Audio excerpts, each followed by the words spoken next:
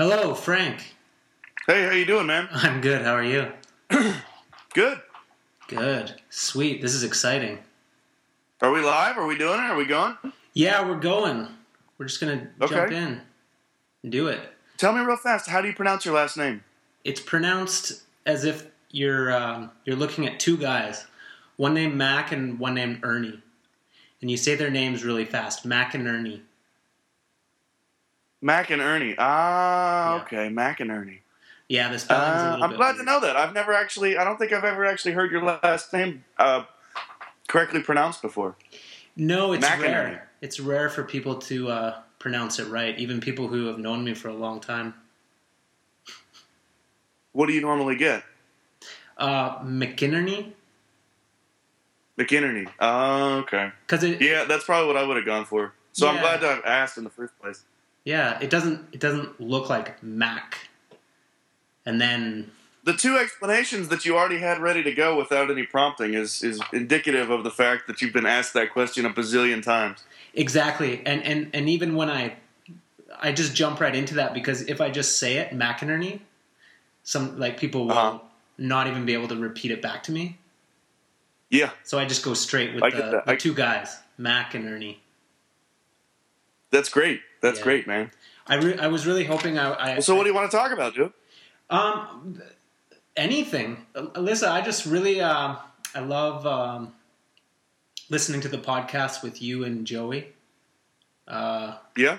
I think you always have really interesting things to say. And so selfishly, I just wanted, I was listening to them and I'd constantly want to jump in, talk to you. So this I gotta tell you, I've listened to I haven't listened to all of the podcasts, but I've listened to quite a few of them. And, man, I definitely sympathize with that, because when I listen, there's so many things that I want to say, and I've been tempted even to offer to do a podcast and just give like a giant long list of things that I would have said if I could have been there, I would have said this. eventually, we'll have to.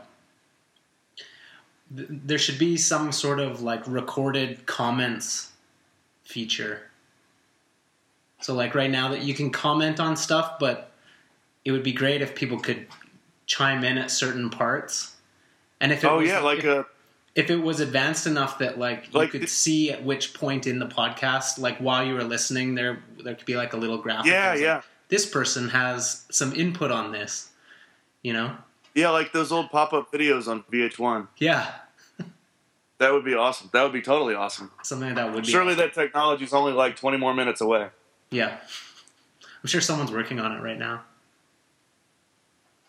So yeah, this is just me selfishly wanting to have a conversation with you. Just about whatever. Well, cheers, man. That's flattering. Yeah. Let's talk about something. I find it really interesting that that you're a professor of rhetoric, right? Did I get that right? Yeah. Yeah. So you obviously are very interested in rhetoric. How did you come about to be, or why are you so interested in that field? I'm interested in rhetoric because, let's see, there's a lot of reasons. I wasn't expecting that question.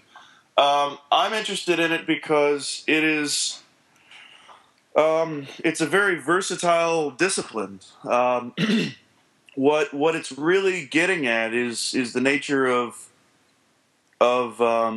people's belief in things, or their beliefs in things, and why else? Because that I'm totally blown back. I wasn't expecting to ask that. Yeah. So what it really is dealing with is people's beliefs, and we look at beliefs in rhetoric by looking at how people become persuaded of things. Right. And it's something that I've always just been curious about. Why do I believe that this is true, and how did it get to be that way in my head? Right. And then when you look at pretty much anything, it has a built-in system of rhetoric, a system of reifying what is true for a given population of people. So, we look at what counts as evidence relative to a population of people. So we understand scientists, for instance, largely as being a community of people who are using methods and things that are methods and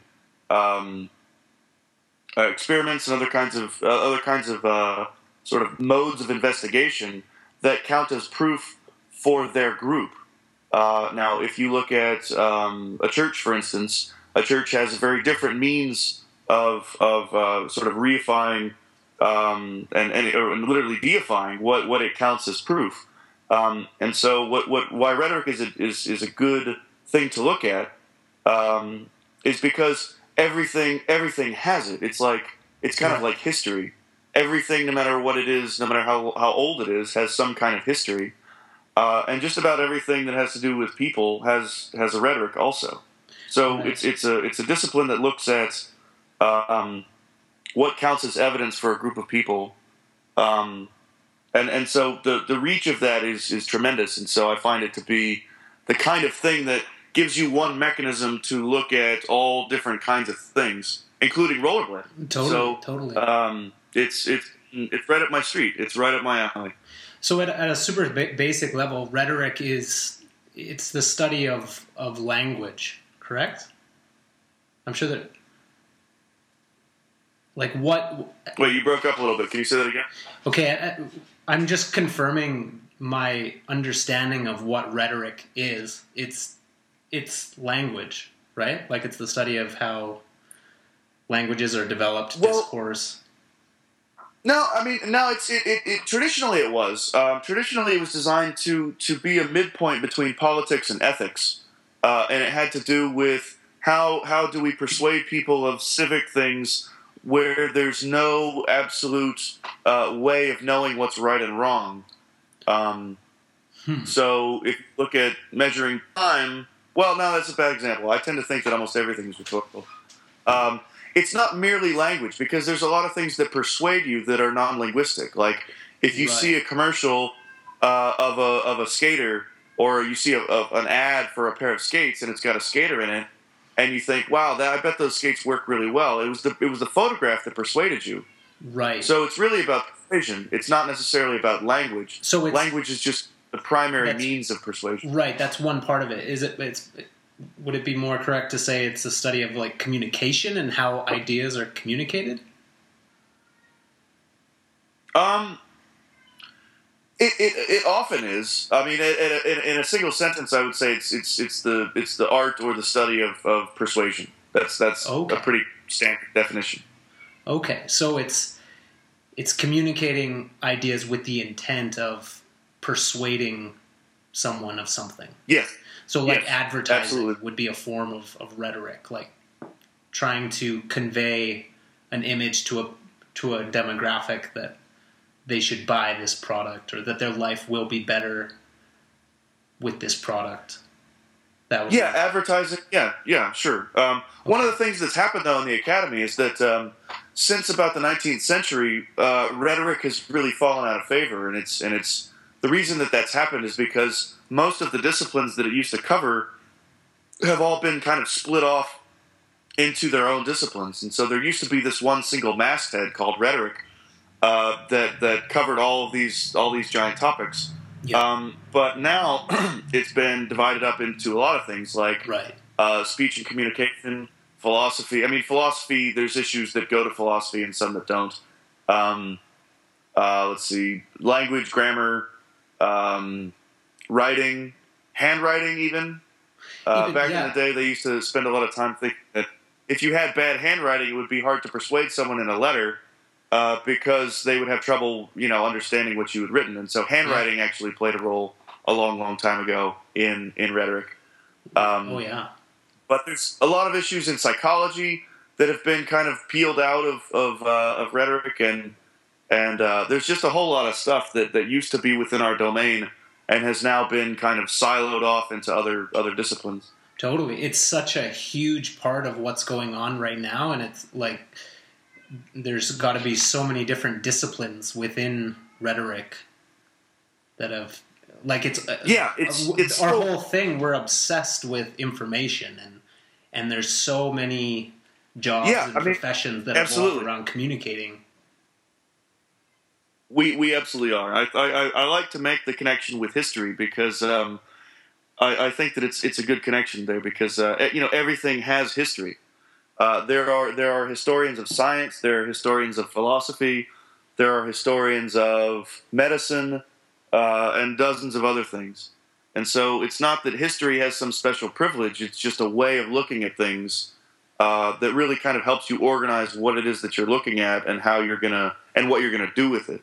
Yeah. And so rhetoric, I think, is similar because everything has it.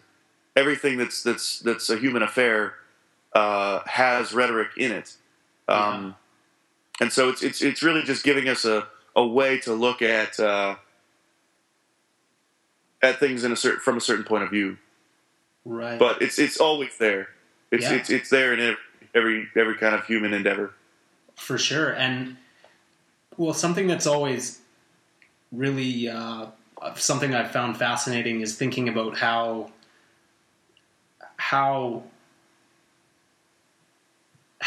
we came to have a language. Like we started communicating, I'm sure, before language and with body language or grunts or I don't know, showing things. But to make the jump from that to using sounds to communicate ideas, and for a language, for instance, like the English language, for it to become like agreed upon in the whole people in the whole land to use those sets of words to communicate a tree or dirt or a cow, or for that to spread and to become so normal and so like for the first person who started using these noises. Like I'm just so intrigued at like how did that start? Like how did a few people start making these noises and then it spread and then eventually you get to a point where you have a full language that people who live miles away from each other, they come to agree upon, like, and you can communicate with those people and you can use the same words that they use. And right. Well, there's a couple, there's that's a humongous question and there's a bunch of different things involved. Let me try to answer it as best and quickly as I can and also try to include rollerblading as best as I can. How about that? That sounds great. Okay, cool. So the thing that's the most important thing to think about when you're thinking about language is that everything that happens in it has also happened in a microcosm in rollerblading. So if you think about rollerblading language as a separate language, right, I would be more inclined to call it a discourse. In this case, let's just consider it a language. Okay, perfect. The mechanisms that make things be called things the way they are happen for a lot of reasons. It has to do with power. It has to do with influence. It has to do with what's called linguistic motivation, which is whether something intuitively makes sense to people. And what's maybe more important to answering your question is that there's always something that comes before. Right, so before English, before American English or modern American English, there was British English, and before that there was Middle High English and Middle English and Old English, and then before that English was German, and before German there were a couple of other things, and so there's a very long lineage of languages that go back very far in time. Right. And so just about anything that you would point to, there's almost always something that came before it. And then once you get back far, far, far enough, maybe as far as 80,000 years ago or so, where we wouldn't really necessarily recognize anything as language, there were still processes happening in the brain that we're setting up our abilities that we would later take advantage of.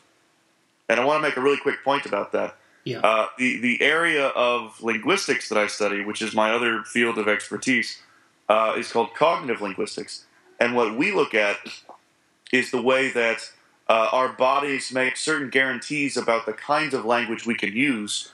And it's not necessarily our bodies in terms of, male and female, like one has boobs and one doesn't. It's more like the fact that we have a front and a back is going to suggest certain things. The fact that we have a left and a right is gonna have certain implications. And we can track some of those things in through different kinds of analyses. But one thing that I will add to, just real quick, is that in my area, we think that this is a very important distinction. That's a bit of a schism in linguistics. We don't believe that there is such a thing as a language organ, as Noam Chomsky called it, and we don't think that there's a specific area of the brain that evolved somehow specifically to do language. What we believe in my field is that language is the use of our brains making use of hardware, if you will, that already existed before this. And we think that the specific hardware that we're taking advantage of to do language is our hardware for what's called spatial cognition. So our ability to see and understand things in space, in three-dimensional space, like how far away is a tree, how far away is a lion running towards you, where are objects in relation to other objects, how close are my people, how far away are my people, all these kinds of things. And we think that there's very good reason to believe that that same mental hardware is what is being used to do language. It's what we call an exaptation. Just to clear that up really fast, an adaptation is where you make a new thing to do something with, and an exaptation is where you repurpose something that you already have for a new enterprise. And so it's not that human beings spontaneously evolved in a very short period of time an organ or a part of the brain that could do something as extravagant as language. It's that we already had this massive global brain hardware to do spatial cognition, and we're just borrowing that ability and making it do language. So it's not that it started one day, like one guy was sitting there and just invented the first word.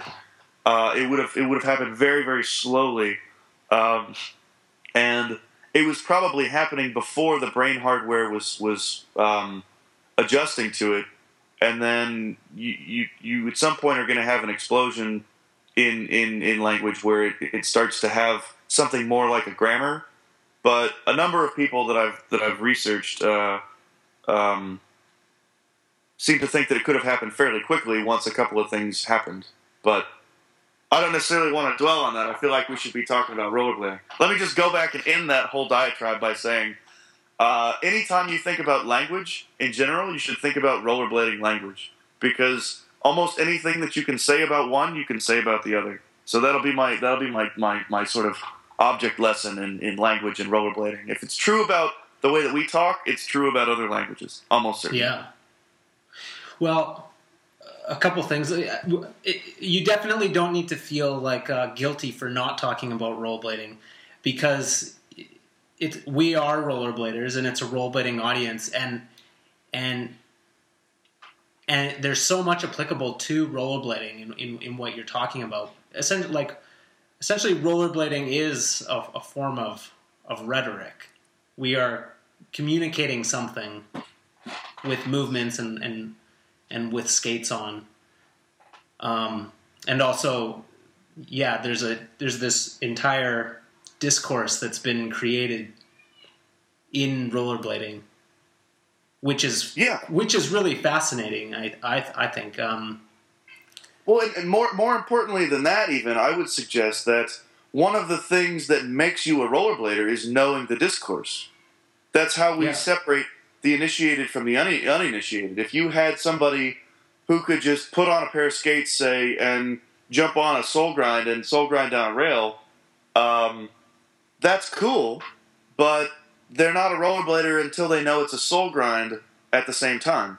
Right. So it's one of those things that in my mind is kind of co-constitutive, where being able to do the maneuvers is part of what is required for admission, if you like. But knowing the language is the other part. Right. If you don't know the language, you're not really a rollerblader. If you know the language and you can't rollerblade, I don't know.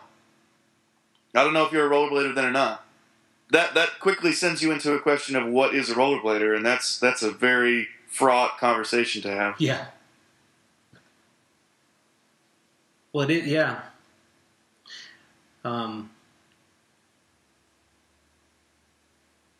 So can you shed some light on how, like, at a very basic level, like, that a royale came to be called a royale and a fish brain came to be called a fish brain? Yeah. Well, the fish brain one is actually very easy to answer, and a lot of the tricks have names identical to that. So we'll start there. Tom Fry from Australia, way back in the day, was the first person doing the trick, and so that trick basically got named after him because his nickname was Fishbrain. So if there was some singular thing that you, Todd, were known for doing on rollerblades, and someone said to someone else, hey, do a Todd. See if you can do a Todd down that rail. That's really almost exactly what happened with the Fishbrain. Right. Same thing with Machio. And there's oh man, off the top of my head, I'd have to. Maybe I could cough up some more after I have a second to clear my head and think about it. But that's one of the main ways that tricks get named, is by literally naming it after someone. In the same way where, if you had a reputation for taking Caltech frames and talking to old grannies, then if I said to my friend, hey, do a Todd, he would look around and see, oh, I'm holding a pair of Caltech frames and there's a granny right there. So what I should do is I should go talk to the granny about the Caltech frames. And right. He would be doing a Todd, right? if that's what you're known for. Yeah. The alternative is that some tricks have what we call a linguistic motivation.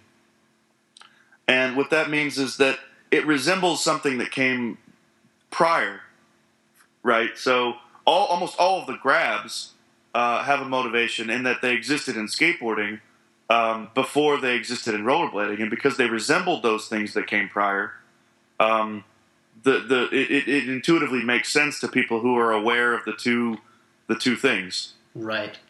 Like a Japan or a mute or a method or any of those other kinds of airs, a stale grab, all that stuff already existed in skateboarding language before. Yeah.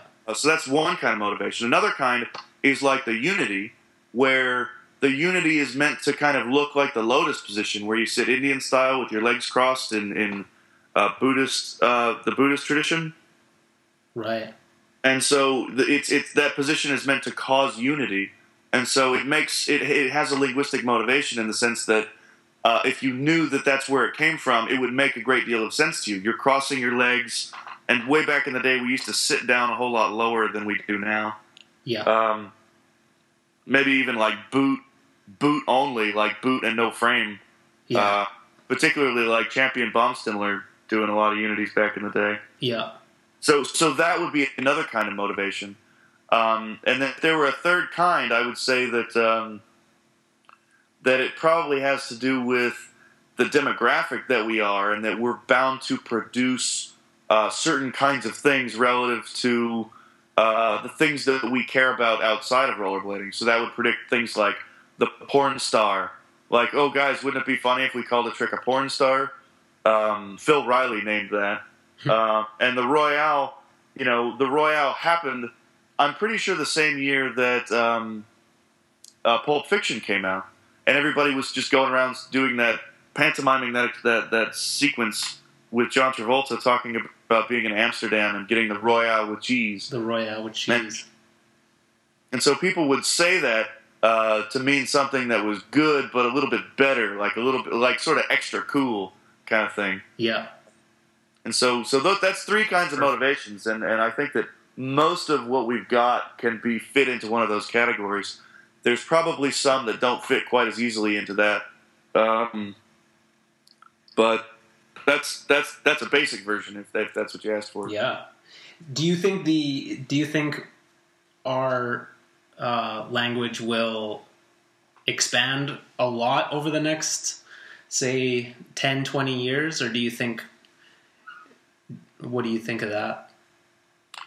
Well, what do you mean by expand? Like, do you think that new, like a lot of new terms will be coined and rollerbladers in a decade or more will use a lot of language that we wouldn't be able to understand? Like, do you think a lot of new terms will be invented?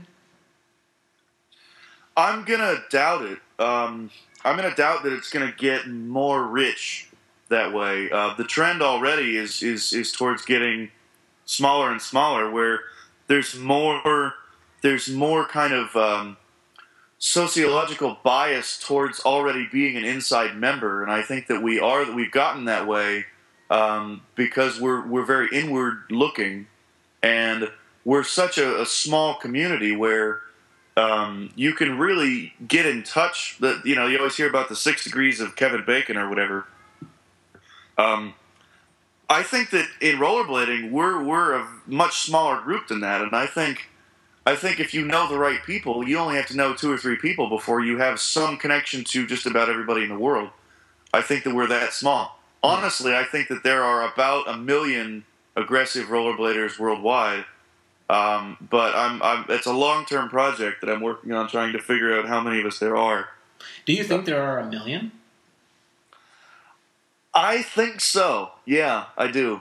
Wow. I think that there are 1 million. It really, really quickly gets into problems of defining what still counts as a rollerblader. Right. Do you have to have gone to the skate park this year? Do you have to have gone to the skate park within 5 years? Do you have to self-identify as a rollerblader? Do you have to be able to soul grind, or can you not be able to soul grind and still be counted as a rollerblader? Do you have to have bought skates this year? Do you have to what? Do you have to know the language? In my opinion, if you can do it, and if you can do some kind of a trick, right? I don't care what kind of a trick, from stair ride to a fakie 360 to a wall ride to a front side, and you know the names for those things, then those are two of my main criteria for being a rollerblader.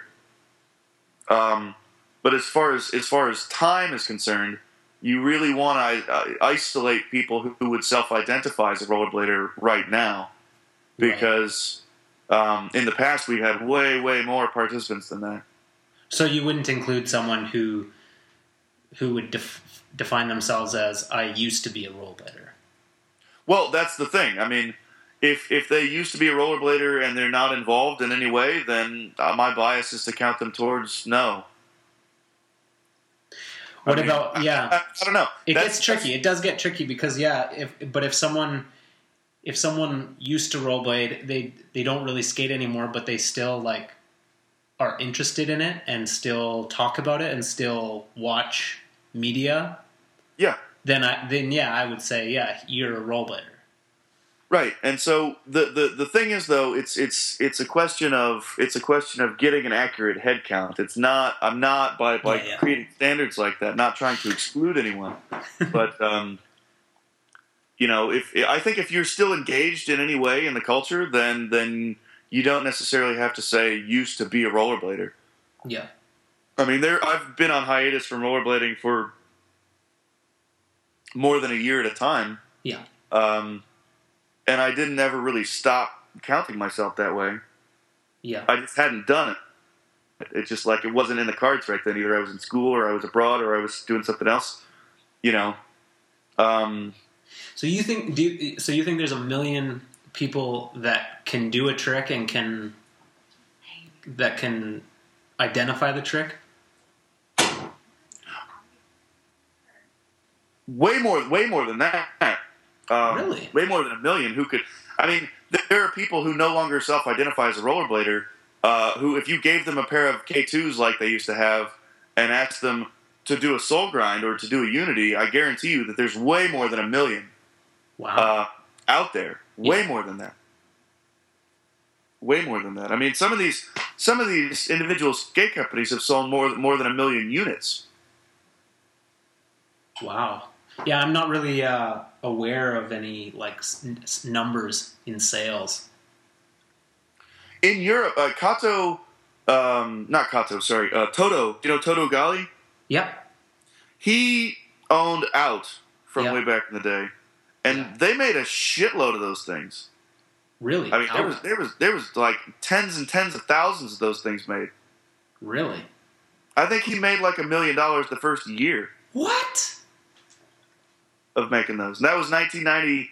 That was 1997, maybe.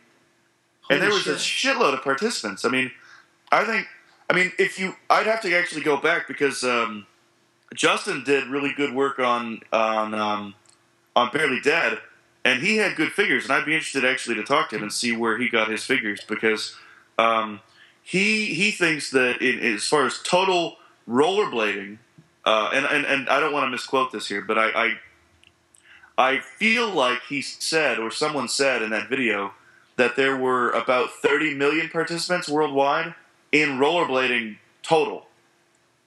Wow. In about 1995. I think I might have just repeated myself. Okay. So just total people with rollerblades.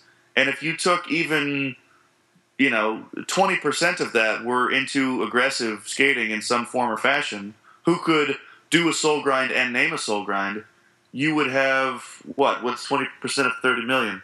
Like 6 million? 6 million, yeah. So we could have had as many as 6 million people in the heyday. Whew. That's crazy. Do you? I used to. There was a long time where I felt that rollerblading would never get to that level of popularity again. But recently, I've kind of switched, and I kind of feel like it will eventually be a really popular activity, and could very easily have that number of participants. It could. I think that it could.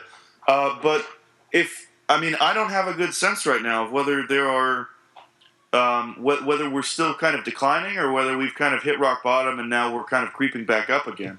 But as far as the linguistics is concerned, to answer that cycle from a second ago, if we continue to get smaller, or if we stay the same size, which I think we might actually have plateaued for a little while, and then people are just going to kind of, there will be either stay the same or have marginal growth, But as far as the language changing dramatically, unfortunately, I think that we're stuck with a lot of the things that have already become entrenched. Not all of which, in my mind, make a great deal of sense. But as a rule, languages tend to lose precision over time, and all words fall into two fates. One fate is that they just fall out of use just because they become irrelevant. And the other is that they are very slowly engaged in a process where they're turning into pieces of grammar. Pieces of grammar. Yeah. So here's a quick story. The word keep, K-E-E-P. Yeah. Right. The original usage of that word is a noun, and it means the center of a castle. It means the safest, centralmost place in a castle. Right. So the first version of it that we know of was the noun form, and that's what it meant.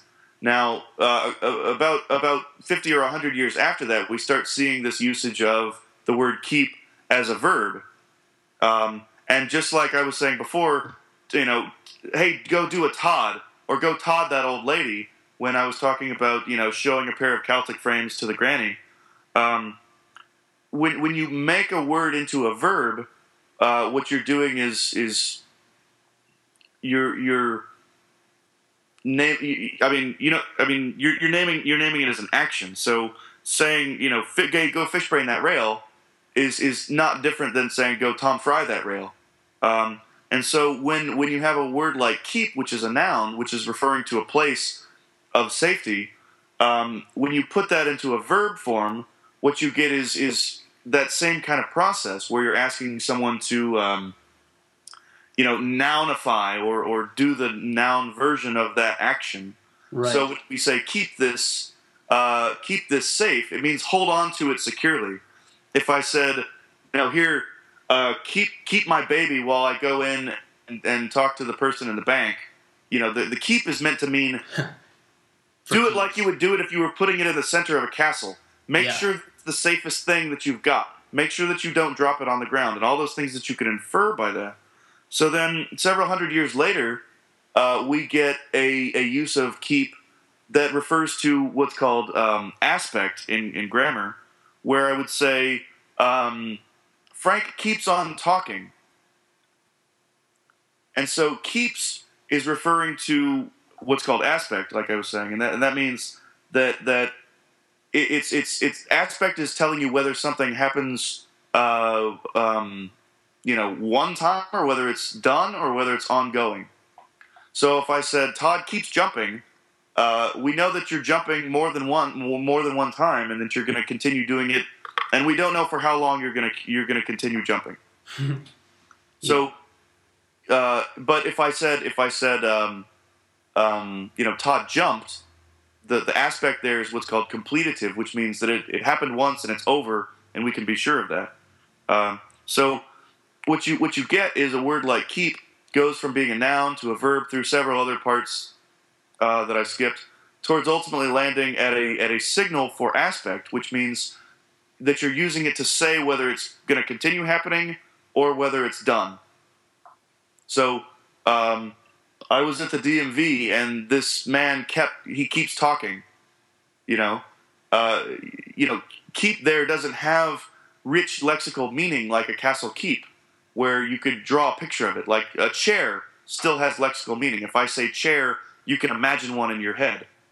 But if I say what is the picture you get in your head for keeps when I say Todd keeps jumping or Todd keeps skating, there's nothing lexical that you can think of. There's no image you can get in your head. So the idea there simply is that all language is slowly degrading and losing the richness that it has when it's an open class word, and as it slowly degrades towards being a closed class term, it's sort of just shedding the layers of its meaning. And a perfect example of that would be, not quite perfect, but I would just point our audience to the trend that we've seen in shortening words, like skate names, where we had True Spin Topside Acid becomes True Top Acid becomes TTA. Yeah. And unless you know that TTA stands ultimately for True Spin Topside Acid, there's no way you're going to get that out of TTA if you don't already know that. So, in a way, it's making it harder for outsiders to kind of make their way in and find out what the hell some of these words mean, because you would have a really hard time getting True Spin Topside Acid out of TTA if you didn't already know what it meant. Right. So, to answer your original question, I would just say that I think that we will not. I would predict that we're not going to see more rich language coming in. Right. What we're going to see is a slow loss of meaning from a lot of our terms. However, the one thing that I will say is that open class words, things like nouns and verbs, are very easy to come by. So new trick names are very, very easy to come by. But a lot of the structural things that we already have in place in our language are basically entrenched, and they will never change. For instance, when we name a trick, we name the entire sequence from forward or backwards approach to the mounting onto whatever, to the narrative order of tricks or switch ups that you did, and then we name the dismount. So we say fakie 270 Royale 540 out or something like that. And that's a structural component that we're probably never going to lose. That we're going to name it always in sequence because it makes sense to us. Yeah. We would encounter it if you're trying to get someone to understand. You're literally trying to walk them through the narrative of you doing that trick as if they were doing that trick. Right. And so that's probably something that we're totally stuck with. Yeah, it's effective the way it is. I definitely don't think it needs to change. That's another great reason. If it's working well, then we're likely to continue using it. If it sucks and we don't like it, or lots of us don't like it, it's likely going to change. Yeah. I guess what I should have asked was, do you think there'll be a lot of new ideas that we'll need to develop a language for? Or do you think that the majority of the ideas that we are destined to come up with have been come up with? Well, you are a very interesting person to ask that question because I think that a lot of the stuff that y'all do is either unnameable or would require a name so specific that it's not readily exportable to other situations. You know, like if you're like, you mean like it's too unique? Have you seen guys do kind of like a Macchio stall on the top of a pipe, like a vertical pipe? It's not in the Royale groove, but it's really on the sole. But you're standing on a vertical pipe, and you could kind of angle over like you're doing a Royale, and you could spin on that. Do you know what I'm talking about? Yep, like a cork spin. Yeah, sorta. Like how people spin on fire hydrants or... Yeah, something like that. Yeah. So, it's not really a backslide, and it's not really a Macchio, because your sole isn't really touching it. It's really only touching in one spot. Yeah. And you can only do that on certain kinds of things, and it's non-standard. And the fact that it doesn't already have a name leads me to believe that it's probably not ever going to have a name. Well, I believe it's known as a cork spin, but... Is that right? Yeah, that's what I've heard it defined as, and that's what I call it. Is a cork spin. Well, that's totally news to me, and I'm actually pleased to know that has a name, cork spin. But I see where you're going. It's like there has to be a certain amount of people that can do it for it to be necessary to have a label. Or for a label to come about. Like, if only one person in the world can do something, like, chances are it will never have a name. Right. Because people will just say, oh, that weird thing that guy does. Yeah. But as soon as, more people start doing it, then it requires a label. Well, that's interesting that you say that, though, because... that one weird thing that one guy does is exactly where a lot of those things came from. The idea of doing a topside Macchio when Tom Fry was doing those things in 1995 was like suicidal because nobody wore shin guards and nobody had done topsides on that kind of level. And he was doing it around bull corners in Majestic 12s, and people were like, well, fuck, I don't want to do that. That's a Tom Fry thing. Yeah. And so at the time, he was the only person or one of the only people in the world doing it. Yeah. It just seemed so unnatural to. Yeah, and it seemed really far out in the foreground. On the 1 foot, it's like that.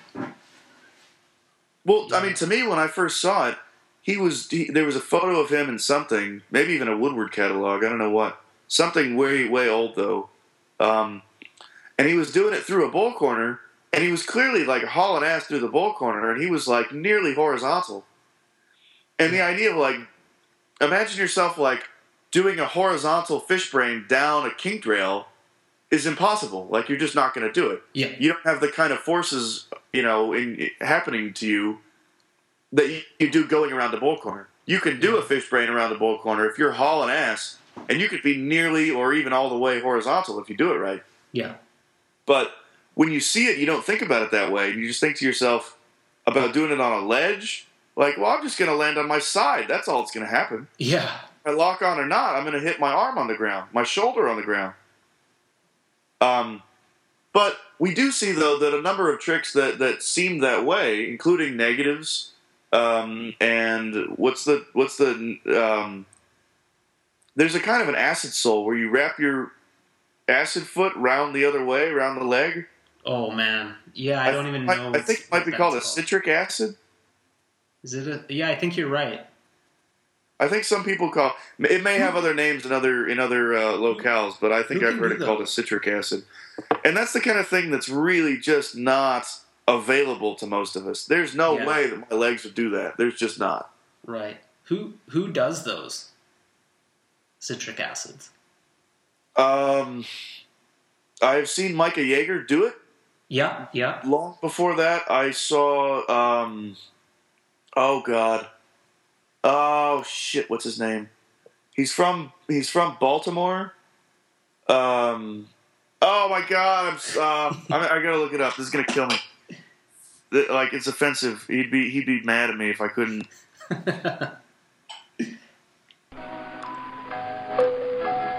Oh, this is shameful.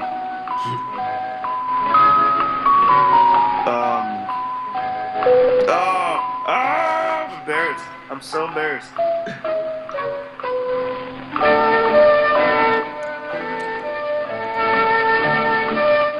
Give me 1 second. It should be like you should edit in like the Jeopardy thing with the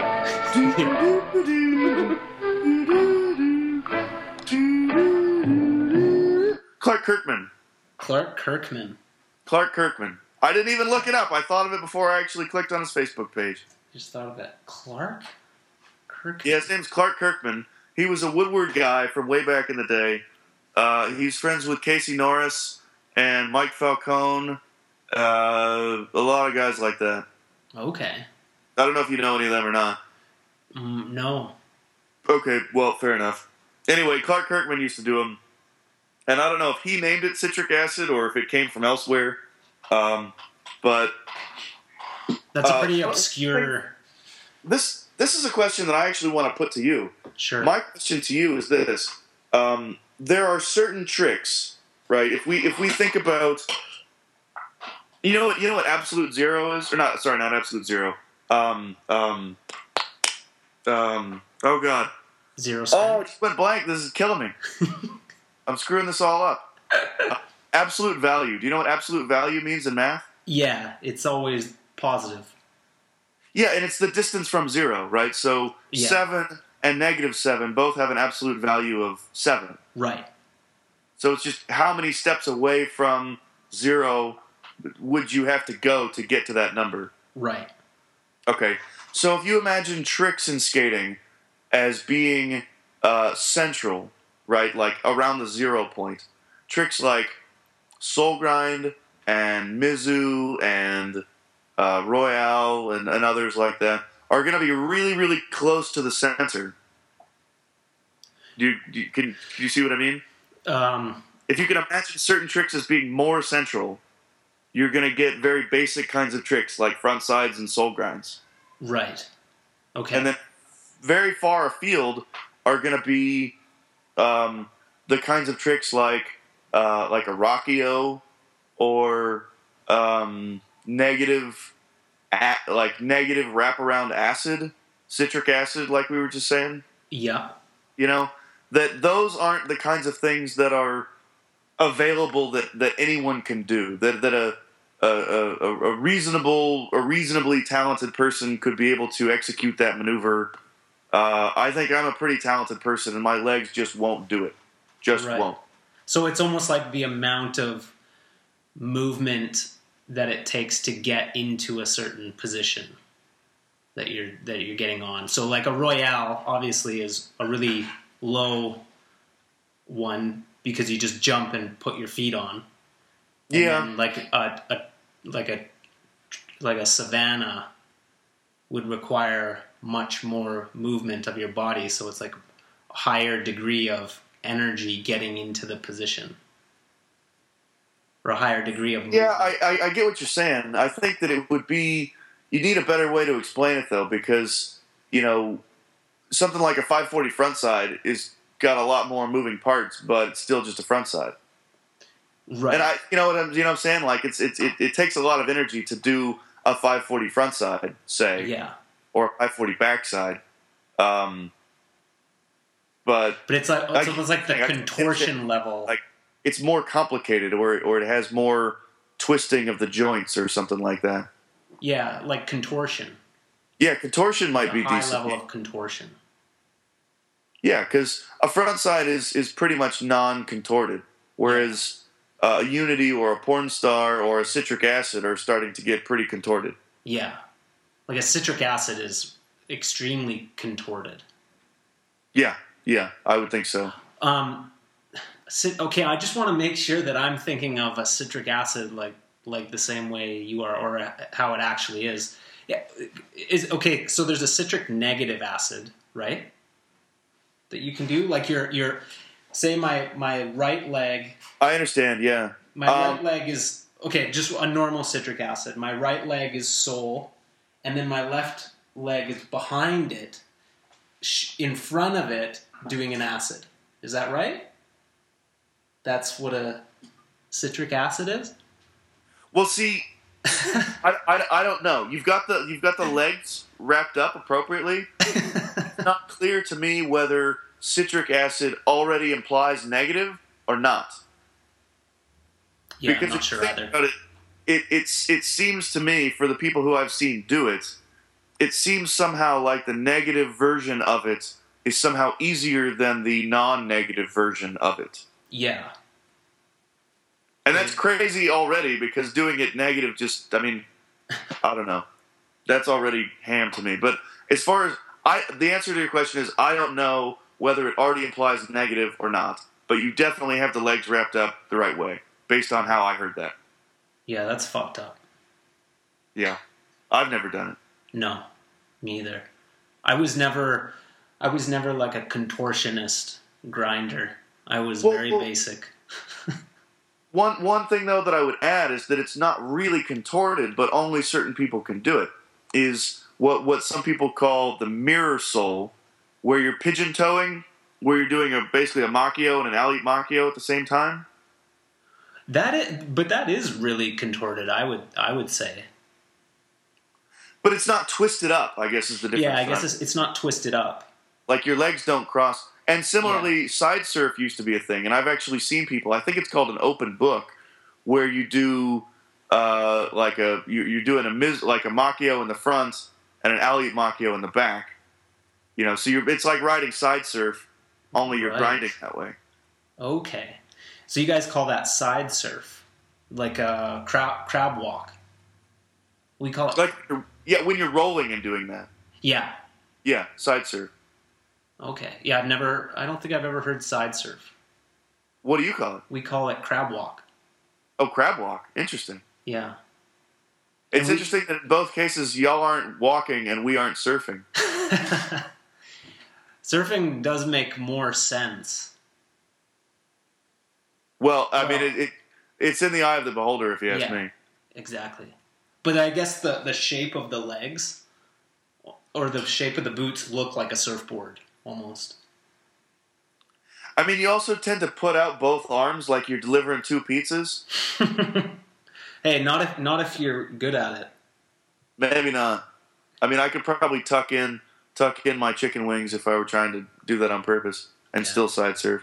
Although I don't quite do it as well, and so I kind of go in a big giant circle that you can't quite see how big it is. Yeah. But I'm always going in a little because I can't quite go all the way out. Yeah. Like I couldn't go through cones that way. Yeah.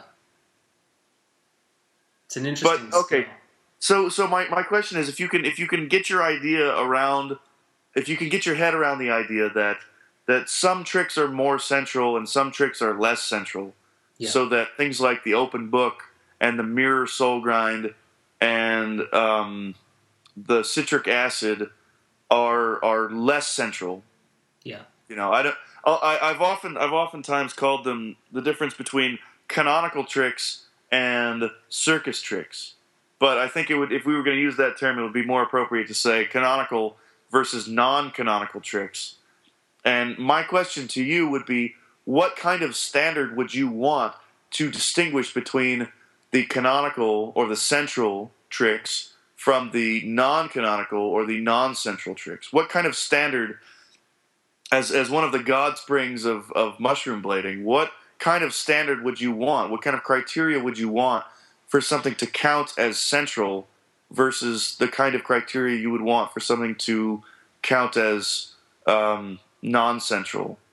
Does that question make sense? Yeah, and that's tough because I think each person would find different things to be more central or not so central. Like certain people's body tend to naturally be able to move into, say, a unity position or even a citric acid, or like it's hard to have like a universal standard because, well, that's the thing, and there will never be a universal standard. So what we're looking for, again, this is where rhetoric fits in, because there can be no absolute universal standard. So what we need is what's the best we can do to come up with one. And what would be persuasive, if we were going to put it in those terms? What would count as evidence? In my view, if most people, if a majority of us can get our feet to do a soul grind, then that's probably going to count towards the central ones. Right. Most of us can do a Mizu, that's probably going to count towards the central ones. Yeah. You're never going to get the same numbers for citric acid that you're going to get for soul grind. You're just not. Yeah. That leads me to believe that soul grind is a central or canonical trick, and citric acid is more fringe. Even though for some people, some person out there, he or she may have a much easier time doing a citric acid than doing a soul grind. Yeah. But that one person shouldn't, upset the whole balance of the whole of rollerblading and change the canon. Right. Yeah, I think the perfect canonical trick for rollerblading is the soul grind. I think so too. It's also the first one that we can do that you can't do on a skateboard. Yeah, it's a very unique body position. Unique to rollerblading. Yeah, and you can't do it on skis. No, you can't. You couldn't even do it really on ski boards. I mean, it wasn't like you could do it, but it wasn't the same trick. It was different. Yeah. Well, your ski would get in your way. Even if you were doing a Macchio and you reached out that tip way out to the front, it would. Oh, I'm going to say this on the internet out loud. It would be just the tip out there. But you know what I mean? Like, that's totally different. That would almost be like doing a soul grind where you're doing Macchio on the back foot and Channel 1 on the front foot. Like, that seems like a different maneuver to me. Right. Which is something that people have brought up for years about whether, skating is ever going to head in the direction of Channel 1 grinds and Channel 3 grinds. And it hasn't happened in 20 years, and I doubt that it will. But maybe we'll get so bored that we'll go there. Who knows? So is that kind of what you're getting at, is thinking about formulating like almost like a chart, like the A difficulty grinds, the B difficulty grinds, the C and the D? Well, I'll admit to this openly, and a number of people who know me already know I did this. I did this already about 13 or 14 years ago at Woodward. And what I had in mind is figuring that there were 8... people have told me to write this, and I probably should get somebody who's like a really good graphic designer to help me make an infographic for it, so it's not just a boring chart. But the idea is that you, for what I'll call a canonical stance, right? There are 8 iterations for that stance that can happen, and so you have to not think about the jump on necessarily, but imagine you're skating a ledge, right? There's 8 ways to do any single canonical stance. Yeah. So if you do, for instance, a soul grind, right? Like imagine you just step up onto a ledge. You could do a soul grind forward, or you can do a soul grind backwards. That's 2. Yeah. And then you can do a topside soul forward or a topside soul backwards. And all 4 of those can be done switch stance. Right. So that there's 8 iterations or 8 versions for each canonical stance. Right. I counted 80. What did I count? I counted 11 stances, which gives me a total of 88. And then I also counted frontside, but frontside only has 4 because the frontside is more or less symmetrical. So a switch alley-oop frontside and a frontside are the same thing, I think. I haven't actually had this conversation in a very long time, and I used to have this down pat. But let's see. It's interesting. A switch frontside and an alley-oop frontside should be the same thing. That's a good way to put it. Right. So since they're not, you only get 4 out of that one, and so you only add those 4 onto the 88 that we've already got. So that gives you 92 canonical stances total. One thing, though, is that does not include negative. Because this was 1999 or so, and nothing really serious in negative was taking place. Fast slide isn't on there. One of the standards for it was, can you do the trick all 8 ways? And a lot of these tricks could be eliminated from my list because you couldn't do them all 8 ways. For instance, a fast slide didn't make the list because a pud slide hadn't been done seriously down anything. Right. My personal standard was always a kink rail. If it could be done down a kink rail, then it counts. And there were very few things that you could say, alley-oop, topside, negative acid, down a square kink rail is going to happen. Yeah. I just didn't buy it. So, negative, lots and lots of negative stuff was just out. Because the idea of negative fish brain down a ledge or a kinked ledge or kinked rail, lots of these things have happened, and I'd have to eat my words. But pud slide and fast slide are one of the first ones that come to mind that weren't on the list. Negatives weren't on the list. Handful of others. So if you included negatives and some other stuff, you could get into. I would say there's probably between 200 and 300 different grinds. Wow. Total. Which I think that Joey and I might have talked about in terms of cognitive load. Yeah, we definitely. That's a lot of shit to ask somebody to remember. Hey, welcome to rollerblading, man. It's good to see you. We can't wait to hang out with you. Let's get some beer. Let's teach you how to skate. And by the way, here's 300 tricks you need to have learned by the end of the night. Yeah. That's a lot to ask of somebody. So, another use and that doesn't even get you the word for fakie. Learning all 300 of those tricks doesn't even get you fakie. Yeah. There's literally tens of thousands of things that every one of us knows about rollerblading language. We just don't think about it because it's already kind of built into us because we're fully initiated, fully integrated. The way that people don't know grammar, but they can tell you what sounds right and what doesn't sound right. We have what's called native speaker intuition for rollerblading, which is one of the reasons why I would suggest that it's a dialect, or even almost approaching. It's somewhere in between a dialect and a language. Yeah. And that's awesome. People should be proud of themselves. They learned a whole new dialect and didn't even know it. Yeah, it is awesome. And it shows how complex it is. I mean, it's a very complex activity with a lot of different options. I actually had an idea for an app that would be like a trick idea generator. I feel like I've seen this before. Maybe it would basically have it would have different levels, and you could even add on different components. So you would end up with like a string of you would have like somebody made dice. A fakie come up. I don't know when somebody made dice, and you roll the two dice, and it'll say one says the approach and one says you'd have to get each dice for as many things as you wanted to concatenate together. Right. So you want half cab, switch, soul, 540 out. So you would have one dice that was come up, one dice that was grind, and then one dice that was come out or something, and you'd roll all three. And maybe a separate dice for natural or switch. Right, that's a great idea.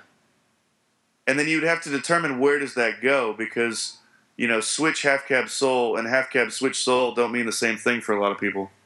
Yeah. It would work much better as an app if you could have a randomizer, because then you could have a lot more options than the 6 on the dice. Sure. So I guess you can get those crazy dice with a whole bunch of... Oh, like a 12-sided die? Yeah. Like a Dungeons & Dragons shit? Yeah. That's awesome. That's really interesting, just in like showing or reminding yourself, like, because it's easy when you go out skating to kind of go brain dead and be like, oh, like kind of always do the same tricks. But even with a very basic grinding resume, there's so many different options that you could do.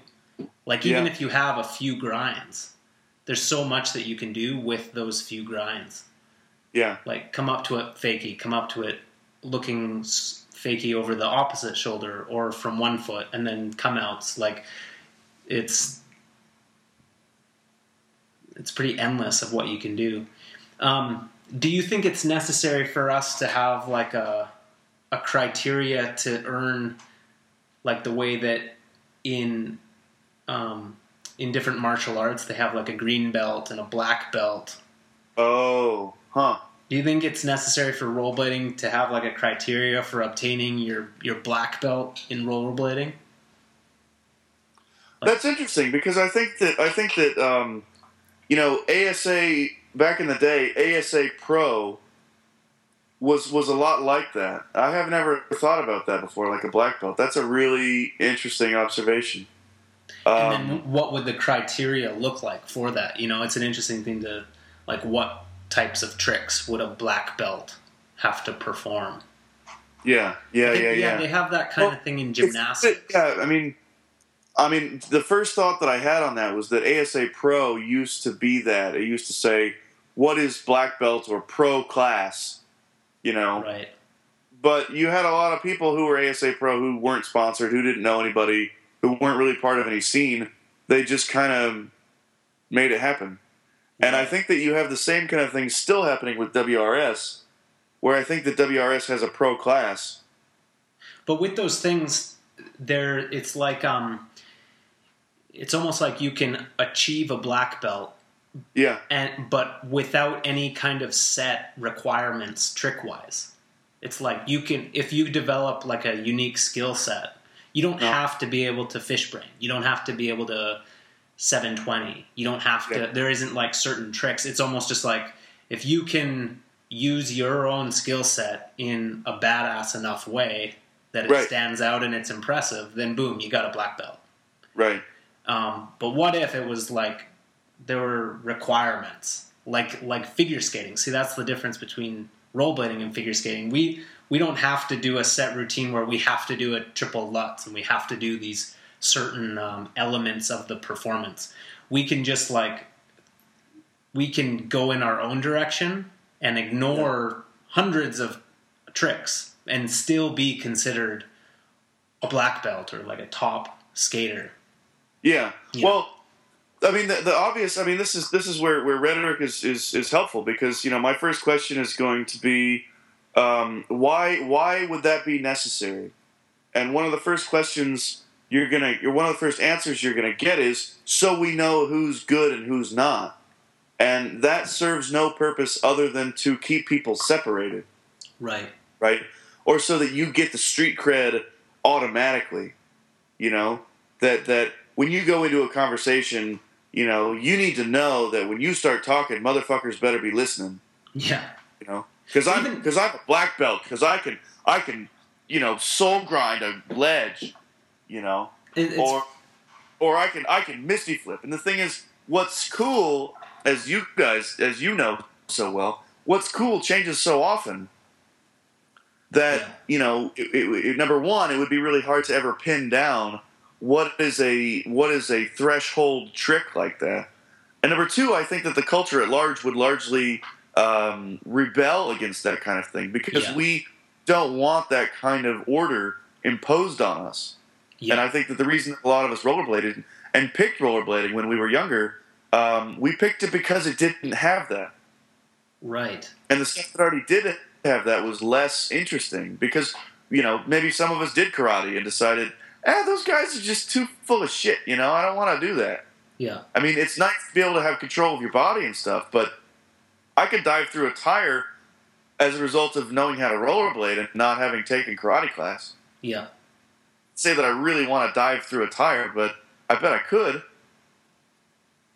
For a lot of people, and a lot of sports are structured this way. There's a clear path of steps.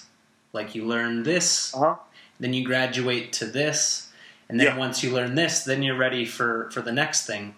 Yep. And that gives people like a structure of learning, or like an easy. Rollerblading's interesting in that we kind of create our own curriculums. Yes, absolutely. And we chart those things out for ourselves, which is a part of being a rollerblader, is deciding for yourself what you want to learn. What do you think looks cool, or what feels good to you? Yeah. And you do it, and it breeds a certain personality that's not looking for the standard to be told to them.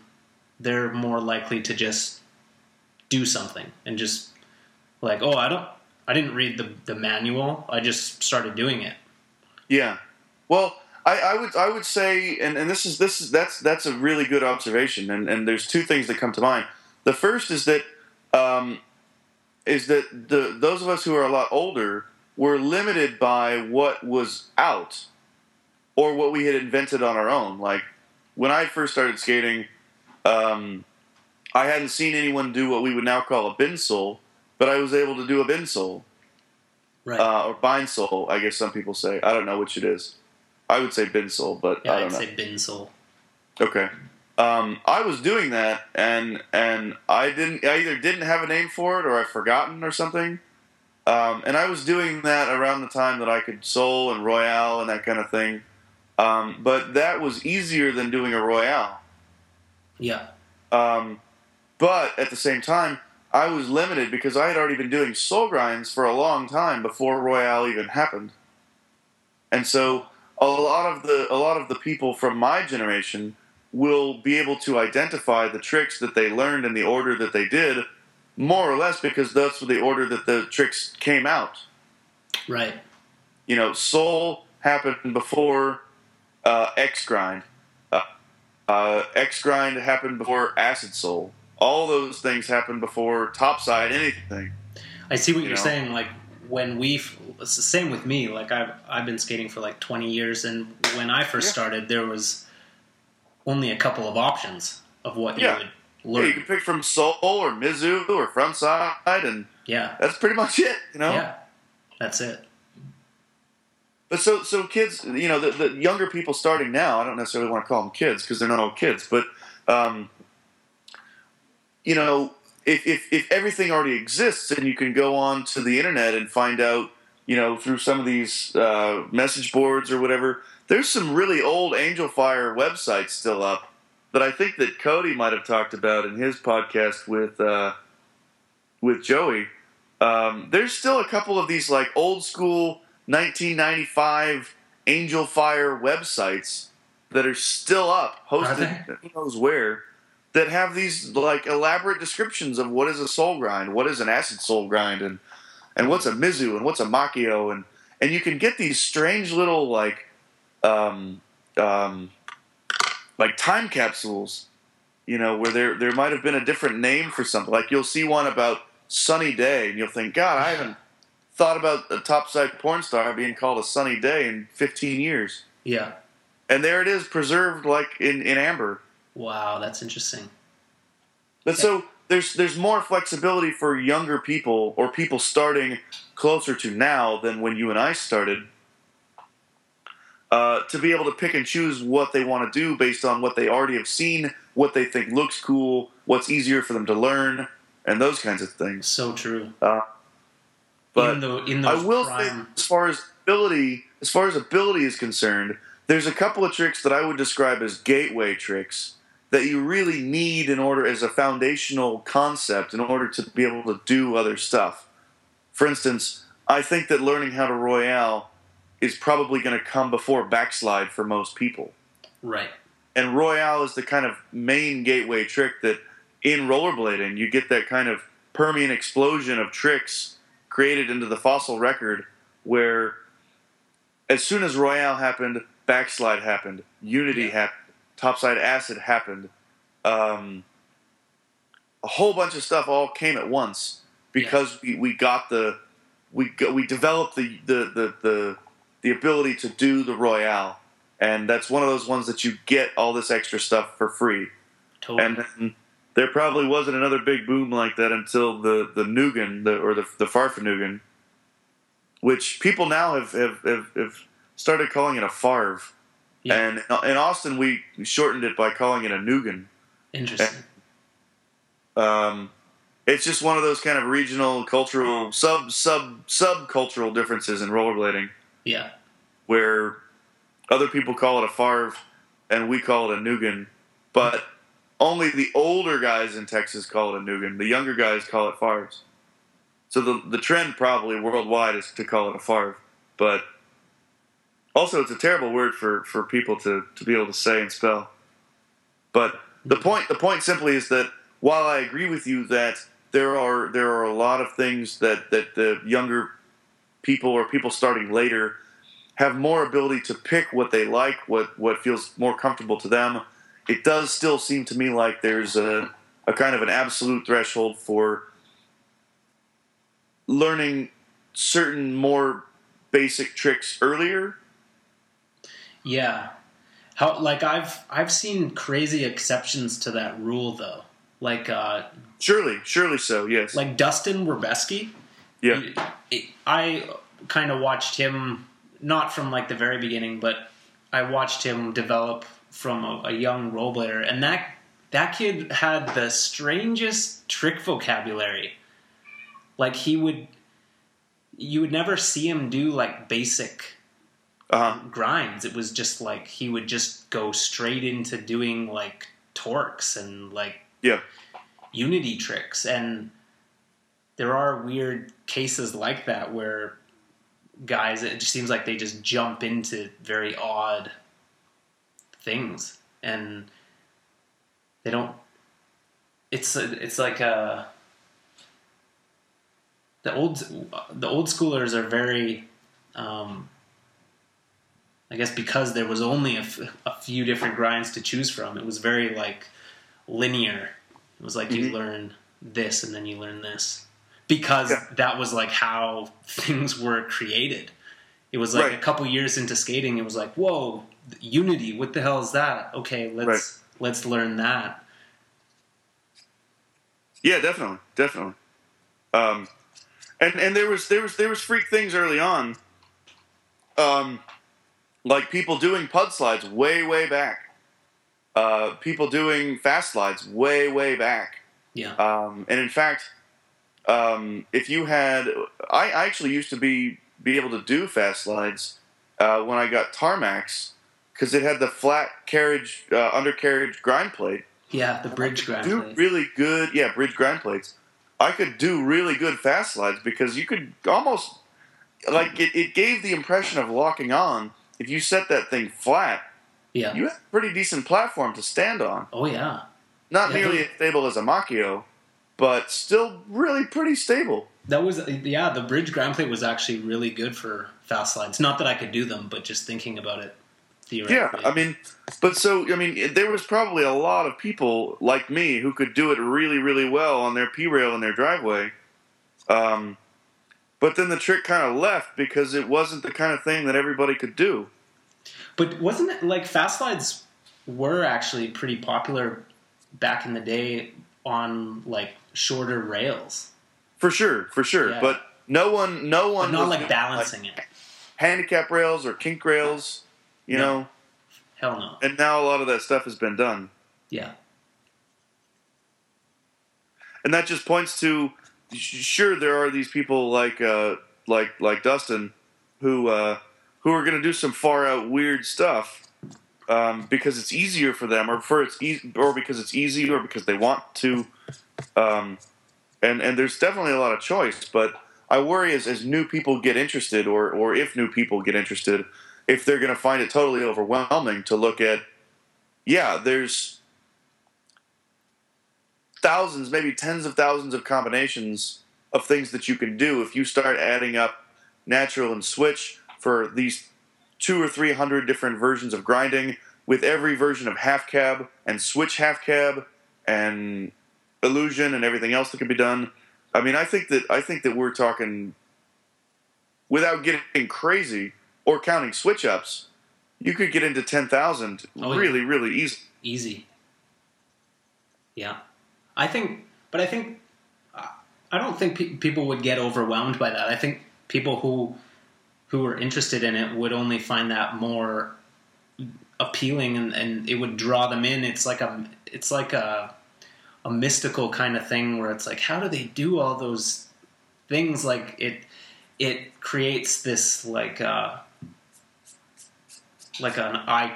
action book hero like Superman that can do like all these crazy grinds, and it's very inhuman. And I think like someone who is interested in that would only be like, whoa, like there's so much room for me to take this.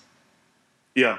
I couldn't see someone being like, oh, I'll never learn all that, so I won't even Well, start. it seems to me that a lot of people who that might be the kind of thing that would separate really quickly the thickness of the herds. You know, those of you who see that kind of opportunity and think, wow, that's almost inexhaustible, I want to go for that one. Versus the kind of people who say, oh, I don't know, that sounds really complicated, man. Like, I don't want to do that. Yeah. When I've been abroad and I've experienced a lot of attitudes about American football, one of the things that people always complain about is there's so many fucking rules, man. And I'm like, well, yeah, but they all make sense if you understand the game. Yeah. And then I'm sitting there watching football every weekend with my buddies, and we're thinking, man, you know, if you were trying to explain the basics, you really couldn't, because any game that you were going to watch would rapidly demonstrate 15 of the most obscure things that there are, and it's like there's equality amongst the obscurity, so that some of these things that only seem like they would happen once in a while happen once a game. Yeah. Always. And so I think that there's a lot of complexity to things, but yeah, it has to do with whether you're kind of presented it at the beginning. And I think that most of us don't remember encountering American football for the first time. It's like language. It was here before we got here, and we're made to abide to it as best we can, and we're sort of subject to using it as best we can. But we didn't create it. We didn't agree to it. It was here before we got here, and we're really kind of stuck with it. Yeah. And a lot of activities in sports. Yeah, like I don't remember encountering football for the first time, but I remember seeing rollerblades when they came out. I remember thinking, man, that's cool as shit. That looks so cool. Yeah. You know? And then when I started seeing people doing tricks, I remember thinking, that is so cool. Yeah. You know? But I have no such memory for football. I can't tell you the first time I saw it or anything. In a way, I don't remember the first time I saw skateboarding. But rollerblading stands out because I remember when I first saw it. I remember my first pair of skates. I remember the first people that I skated with, the first tricks that I did, everything. Yeah. That makes me think about the way that I imagine my daughter looking at rollerblading. Uh-huh. And because I think about, like, I'll watch skate videos and she's crawling around on the floor. She has no idea what's going on. She's only 10 months old. But I think about what her perception of rollerblading will be. Because like you said, like, and for me, the first time I saw people doing tricks and stuff, I was maybe 12. and I was really into baseball, really into like traditional sports. And then when I saw rollerblading, my perception on it was so like this is not something that my dad ever did. This is not something that my parents knew anything about. Like, this is like so cool, so new and fresh, and so new that my parents have no idea what this is. So it's interesting for me to think about her. Like, Daddy will always be watching these skate videos the way that parents of our generation would have been watching a football game. Something. Yeah. So absolutely. she won't have that same reaction. To her, rollerblading could very well be the exact same thing as football. Well, I don't want to poison the thoughts in your head with this too early, because you're a young father and you have a very young daughter. But if you think about her, yes, I think that you're absolutely right. It will always have been kind of in the ether of her existence that there's these people and they do this rollerblading, you know. But your daughter will someday date some boy or girl who won't have had that experience, whose dad wasn't a rollerblader doing a podcast into the wee hours of the night and playing a role in the community and so on and so forth. And someone that she will date will have never encountered it before, and they will be able to mark a moment when they saw it for the first time, whether they do it or not. There are a lot of people in the world who don't even know that it exists. Right. Or not in the capacity that it exists. There are a number of people who I work with who don't know that it exists. Yeah. Like some of these old professors or librarians or other people, staff, like their world just hasn't bumped into this portion of my world at all. Yeah. So it's not like the opportunity is lost, because rollerblading is still small enough where you will probably recognize the first time that you see somebody grind a rail on skates. It's weird enough that you'll remember it. You'll notice it. Oh, yeah. But football is just as common as air. Yeah. In a lot of places. Yeah. Like I imagine hockey up there, at least as a stereotype. Oh, yeah. Speaking of which, are you in the middle of that polar vortex? Are you like that polar vortex thing that's like making it 80 below? Is it like deathly cold outside your house? I'm not in the polar vortex, but I am in I live in a winter wonderland. Like there's 2 feet of snow and it's definitely winter. But I think the vortex that you're talking about is more like central Canada, like in Alberta. Yeah, okay. It gets a lot colder over there, but yeah. I mean, have you seen about this thing? It's like 80 below in some places. 80 below? Yeah. I don't really watch the news. This thing swooped down from the North Pole, and it's like so cold it's like purple, like on the weather map. Like Whoa. They've gone through all the shades of blue and white, and then like these light shades of like light purple, and there's places where it's so cold it's like dark fucking purple. Oh God. I mean, people are like, it's going to be a catastrophe. Like, everybody's farm animals are going to die. Like, they're having to deal with all this crap. Whoa. I'm glad to know that you're not in the middle of it. If there's anybody out there who is, I really... Ugh. My thoughts go out to you, because that sounds insane. Yeah, there's nothing like cold. Like, it's been a particularly cold winter here. Yeah. But nothing, like, newsworthy. But yeah. Fucking uncomfortable. You go outside and it's not fun. What's the temperature out there right now, do you think? Right now it's pretty mild. It's maybe like -8, -10. Fahrenheit or Celsius? Celsius. Okay, so you're talking about 20 degrees or so Fahrenheit? Yeah. Which is actually pretty mild. It probably got down to like -15, -16. Okay. And that's uncomfortable. Yeah. For anybody listening to the podcast, here's a fun piece of trivia. -44 Fahrenheit and -44 Celsius are the same temperature. Yeah. Because, a degree... -44 where they overlap. So how is it? A degree of Fahrenheit is less than a degree of Celsius? So that's why it meets up. Like 0 Celsius is what Fahrenheit? 32. 32. Okay. And Yes. 100 Celsius is 212 Fahrenheit. Right. Yeah. So I dealt with all this when I was living in Wales, and one of the things, I get it, it's not part of the metric system, and the Americans are fucked up, and this, that, and the other. One thing that I will say, though, in defense of the Fahrenheit system, it is on a very human scale, that from 0 to 100 in Fahrenheit is exactly the temperatures below which and above which you can be outside.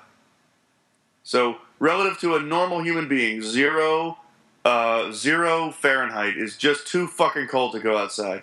And for any reasonable human being, 100 degrees Fahrenheit is just too fucking hot to go outside. So in my view, as bad of a system as some people think it may be, it's a very human system because the 1 to 100 range perfectly fits what's reasonable to go outside for a human being. that's true. Yeah, So that, Celsius is a little bit confusing that way. When like, and you just know, if somebody says it's 50, like 50 is perfect if you ask me. Yeah. 60, 70, yeah, that's great. Those are great temperatures. 30, that's getting pretty cold. Water freezes. I don't freeze, but water does. Okay, that's not a big deal. I'm not going to freeze. Yeah. But when I relative to a human being, Celsius, like, oh god, it's bloody cold. It's 15 degrees. Like, I don't know how cold that is. Is that hot? Is that cold? I don't know. Yeah. The scale only goes from 0 to like, 40? Yeah, like 40 is uncomfortably hot. Yeah, 40 is like hotter than a hot tub, right? Like, Yeah. what is that, like 105 degrees or something? Yeah, 40 is really fucking hot. Like, too hot to run 35 a is bath. really hot. 30 Like, you couldn't is run hot. a bath that hot. Yeah. Or you Yeah. burn your life open. Fahrenheit does make more sense relative to a human. Yeah. As far as doing chemistry, though, humans don't care. But as far as deciding whether I want to go outside, I'll take Fahrenheit all day. But if I'm going to do chemistry, then sure, Celsius for days. Yeah. I just wanted to have my little rant about that real quick. Thank you Oh, for totally. indulging. Well, both of my parents were American, so they went for Fahrenheit. They always would tell the temperature by Fahrenheit. I think that is common for Americans to go from knowing Fahrenheit to go to Celsius. Like, Celsius makes no fucking sense. Yeah. Like, it's totally unintuitive. Unless you're a chemist. Unless you're a chemist. Yeah. And then it's the most brilliant thing ever designed. Then it makes sense, yeah. 0, you freeze. Is 100 the boiling point? Is that 100 Celsius? Or is that... In Celsius, yeah, water boils at 100 in Celsius. It boils at 212 in Fahrenheit. Right, so it boils at 100 and it freezes at 0. So that makes a lot of sense. In Celsius, yeah.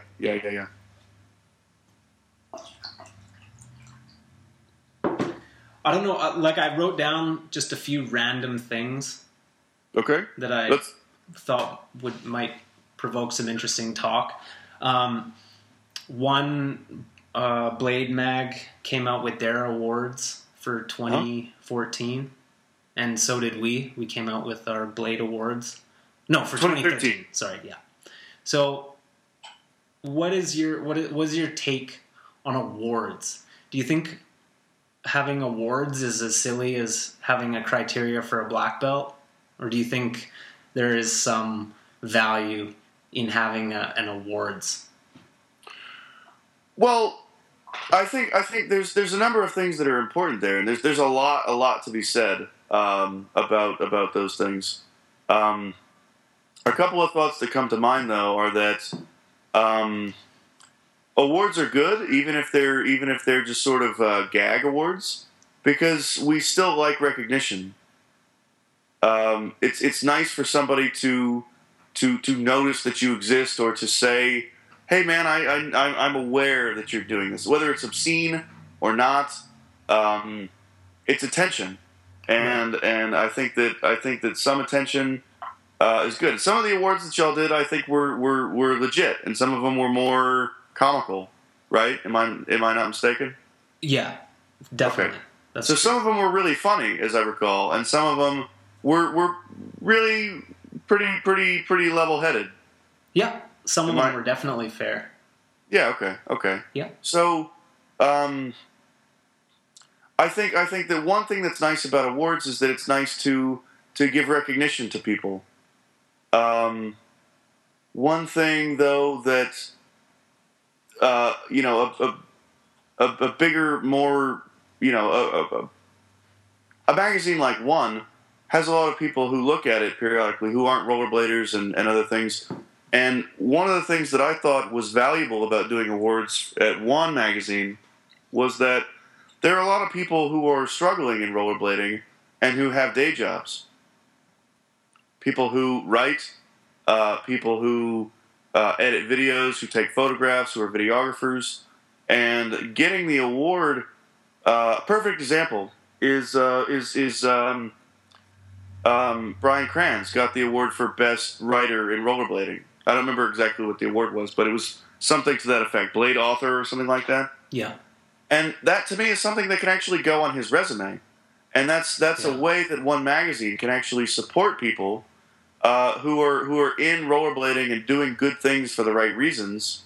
And in particular, it supports someone who may actually be able to put that on their resume and make something lucrative out of it. He may be able to get a better job because he's got one more bullet on his resume. Doesn't count for a college degree. It's not going to get him a job offer anywhere, but it could be the difference in a job interview that says, well, what's this One magazine that you write for? Oh, it's about rollerblading. Or what's this One magazine award that you got? Well, One magazine is a rollerblading magazine. And I write about rollerblading stuff, and they might in a job interview say, well, what the hell's rollerblading, and tell me about it. And can you do that? Can you grind a half pipe? Can you jump off a thing?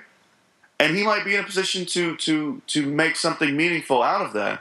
Right. And so I think that as a magazine like One is, as a pretty big magazine with a lot of readership, I think that we kind of have a responsibility to try to give a nod of the hat to people who, especially people who can make something from it. Yeah. One thing that I will say though is that as far as the other things are concerned, like Skater of the Year and that kind of stuff, I mean, it's more to get a conversation started or have something to argue about, because there's no absolute criteria, but to me that's a main difference. Giving the award, the Skater of the Year, to one person over another has everything to do with who's voting. That's what it matters. That's what causes it. Right. But even that still, I do think that it's valuable to have a kind of a popular consensus on who. But one thing that I'll say though is that you get very different results when you have a Democratic-based awards than you do when you have a dictatorial, if you will, awards. Yeah. There's a lot more freedom if you're picking the awards with who should get what. Do you know how One picked the awards? What was there any voting, or was it just decided by the staff? Well, Do you know? yeah, they it was my idea. I'm why it happened. Oh wow, okay. I didn't know that. I mean, Justin and I had a number of conversations about it, and I had been saying, listen, I think that there's a lot of good reasons why we should do this. I think that it's good conversation starter. It's good to recognize people, and I also think about the people who are like Lonnie. Do you know Lonnie Gallegos? Yep. Okay, so I grew up with Lonnie, and Lonnie's been making videos forever. And it's really hard for a dude like Lonnie to bring any of his talents back to rollerblading, even though he does it all the time, because he's paying for that. Like every video that he's made, he's paid for. And there's a lot of people who are running things. I mean, it's like Mug and everything. All of it exists. Sorry, what was that? You cut off for a second there. Well, you and Joey, as far as the world is concerned, are mushroom blading. Yeah. And it seems like it's a thing, and it is a thing, and it exists in the world, and y'all have made it happen by your own volition, with your own money and everything. And so I just think that it's really valuable to be able to give recognition to people. So, but being one magazine, it's not the kind of thing where we could just say, I think this guy should get such and such. I think this person should get such and such. You know. So what we did was we compiled a list of all the contributors, and the contributors got to nominate people. And then after we got all the nominations in, then we compiled a list of the top 3 nominees for each category, and then sent the list back out to all the people again. Okay, so sorry. Again, who are the contributors? Or sorry, how did you come up with the contributors? People who have contributed to one magazine. Okay, those kind of contributors. Yeah. So. Okay, so they could nominate. They could make nominations. Anybody who has taken a photograph that's been on the one website or been in the magazine or the digital edition, anybody who's written an article, those kinds of contributors. Right. Okay. Get to nominate people. Yeah. So, I write a blog called Second Place for them, for one, and that earns me, 1 vote per category and 1 nominee per category. So everybody else who's made a contribution like that to the media of one magazine got a vote, and so they were totally based on what came in as the top 3 nominees, and then the votes went out again, and everybody voted on the top 3. And so the results that we got were as a result of a democratic process of 1 contributors. And, people are going to be unhappy with the results, and that's how it's always going to be. Of course, but, it's what you get when you have democracy. Now, other people had awards. Y'all did awards. It was kind of like a year. It was like a award year almost, because everybody seemed to have, came upon the idea at the same time or something. And so there were a lot of different awards that came out. There was the Down Awards that some guys in Texas did, and y'all did awards, and I think that Brian Kranz did an awards. A lot of people did it this year. It's a good way to sum up kind of the important things that happened. Yeah, I think so too. But there's lots and lots that can be said about it. But I'll just say that you're going to get a very different results, and you're going to please very different people if you have a democratic process or if you don't have a democratic process. Right. So the way that we did it at one is what we thought was the best way to make it fair across the board. Yeah. As fair as we possibly could.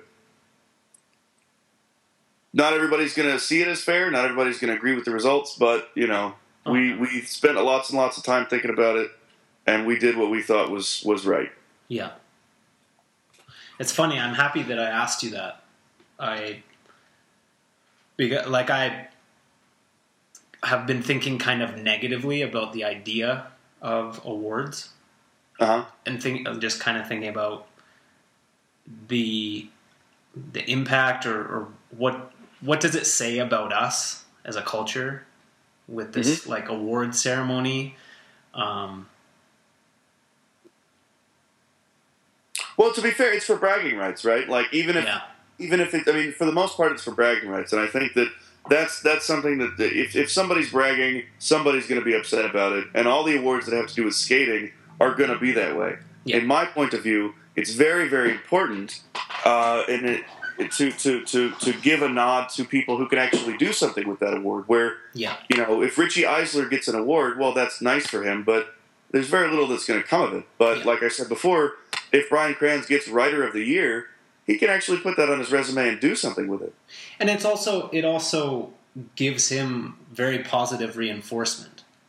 Exactly. To keep and like doing. you said, like he's not getting paid to do it. It's something that he does out of enjoyment for himself, and also for the positive reinforcement from the community, and that's a part of it. And it's so important to have people that are passionate about skating, not just the activity of doing it, but writing about it, talking about it, creating visuals. Like we don't just need great skaters, we also need content creators and artists that enjoy doing it. So yeah, in that sense, it's really important to give those people a nod and maybe hopefully give them some fuel to keep doing what they're doing. So yeah, I like that a lot. That is very true. So that was the first thing. What else did you have on your list? These are super half-baked. I've been extraordinarily busy at work, so I was like really busy, but I wrote down the word scootering. Okay. How do you feel about the sport of scootering? I feel fine about it. I don't do it. I don't know anything about it. I don't know anybody who does it. I would wish no ill will on the participants. There aren't really any people who do it where I skate at the skate parks in Austin who aren't children. Yeah. And you know, I wouldn't really spend a lot of time with a child who rollerbladed if he were that age. You know, I would be happy to help do things like get things set up or introduce that person and his or her parents to somebody. But like when I was about 14 or 15, I met Jan and Lonnie and Jason, and I'm now friends with one of Jan's friends, quite a bit older than me. And Jan's friend thought that it was really bizarre that Jan was his age and was hanging out with guys as young as we were. But you know, as I've seen since I've been a lot older now, skating transcends age in a big way. There's no way, 33-year-old, college instructor or college professor that I would hang out with 16-year-olds or 17-year-olds on a regular basis. That's really weird to somebody who doesn't understand skating. Yeah. But as soon as I tell you that the 17-year-old I'm talking about is Andrew Broom, it's going to make sense to most of the people listening to this. Yeah. Like, sure, why wouldn't you hang out with that guy? He's dope. He's a great skater. He sounds like a cool guy. Sure. So there's a certain threshold where it makes sense, and there's a certain threshold where it doesn't make sense. Kids who are 5, 6, no, thank you. I'm sorry. Those are just children. They're not young teenagers or whatever. And there aren't any rollerbladers, as far as I can tell, in town who are 5. So I really don't have to get more specific than that. But almost all the kids who I see riding scooters in Austin are between the age of about 5 and 10, I think. Okay. So that's interesting. It's kind of a non-problem. It's kind of something that I just don't encounter ever. Okay. But I don't have any bad opinion about them. They're welcome to do their thing, and that's great. And that's I definitely don't have any ill feelings towards scootering, and I think the sport actually has a really bright future. I think, I'm under the impression that scootering is getting really big. Like, scootering is really, really popular. If you go to a skate park here, you'll always see tons of scooter kids, and they're not just 5 to 10 years old. They're teenagers, and they're like going big, and they're doing like tail whips and backflips, and like I've seen guys. I mean, I went skating. I've seen guys who are really good. I've seen it happen in real life. Yeah. But that was years ago, and I haven't seen anybody in Austin. And if they have a crew, we haven't encountered their crew. Yeah. If they have a big presence here, we have not encountered. Right. Maybe some of the Austin guys can correct me if they hear this podcast, because I don't know of any of those kind of dudes. Okay. If it's going on big there, I don't know what would cause that. Yeah, it seems to be like, I would almost say it's the most popular sport for young teenagers that are choosing like an action sport. Yeah. Well, yeah. I've actually got a couple of these items that I would like to just ask if we could just kind of toss them out here real quick. Yeah, sure. That last thing about scooters, and that we don't have any, as far as I can tell, here in Austin, but you seem to have a sizable population. Reminds me of a question that a friend of mine, a guy named Ryan Rasmussen, wanted me to talk about if we had time, which was, what do you think is the relationship between geography and the presence of certain skate brands? He, for instance, has noticed that in Texas and California, you see a lot of Rems and Razors. But he recently went to do some school stuff in New York City, and he noticed that a ton of people have rollerblade brand skates in New York. And almost nobody in Texas has rollerblade brand skates. Yeah. So his question to me and to you, I suppose, or for our discussion, is why would that be? Right. Why would it be that rollerblade is not popular in Texas but is popular in New York City? Well, there's the one obvious and boring answer, which is availability. But there's a more interesting response. I think that there are actually cultures within rollerblading that are subscribed to different brands. For instance, there's like a Volo culture. Uh-huh. There's a USD culture. There's a Razors culture. There's like a certain type of rollerblader that would only skate a Razors or maybe a USD. He wouldn't get a Volo or an SSM. Like there's a very clear SSM culture that they kind of have a certain attitude. They do their tricks a certain way. They dress a certain way.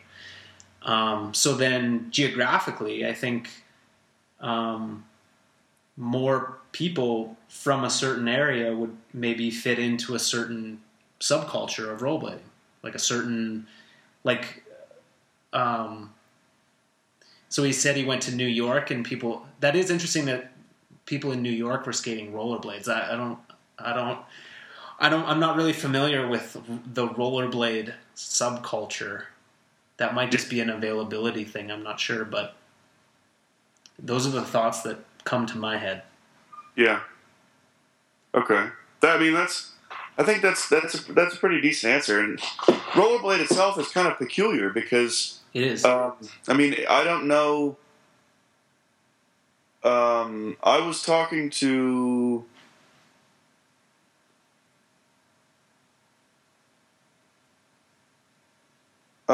Jeff Akers a while ago, and he reminded me that there's not a skate shop in Texas anymore that sells Razors.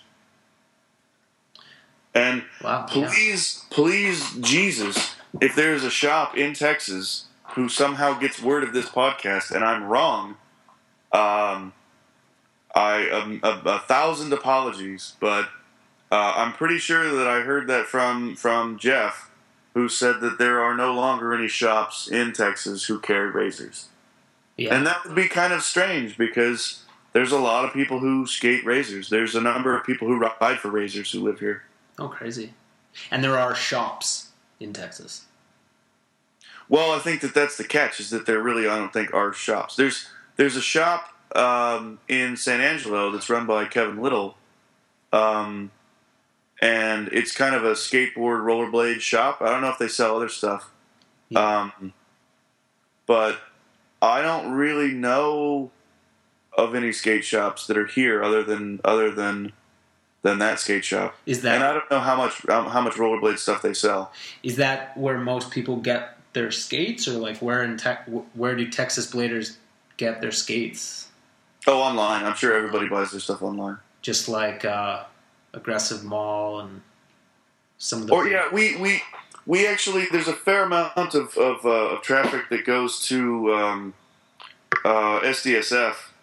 Okay. Because Matt Morrison, who's one of the heads out there, is from Houston, and so there's a lot of old school connections there between Matt and some of the guys here, myself included. Right, and that's pretty close geographically, isn't it? Yeah, I mean San Diego. Yeah, I mean it's not coming. It's still pretty far. I mean Texas is 900 miles across. Right, it's a big. I mean you're living in British Columbia though, so it's not like you're any stranger to that. No. But as far as U.S. states, Texas is a pretty big state. Everything's pretty far away.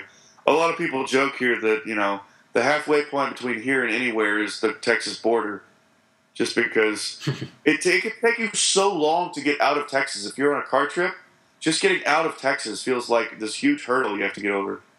Yeah, it's big. But I don't know. In Canada, do you take long road trips? Like, would you drive to Toronto? We used to.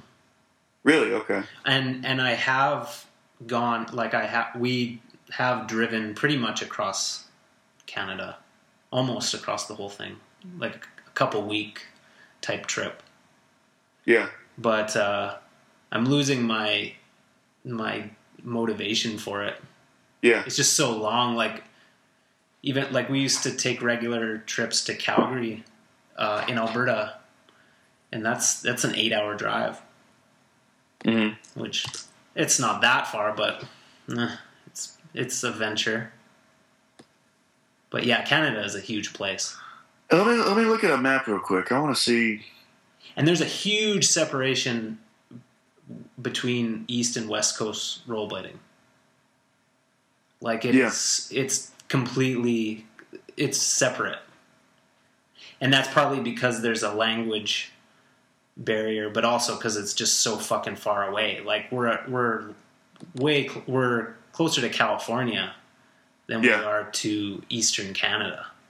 Yeah. Oh, sure. Yeah. Completely. What's always confusing to me though is how big Canada actually is, because you get this gnarly distortion on most of these maps. Where the poles are stretched out. Yeah.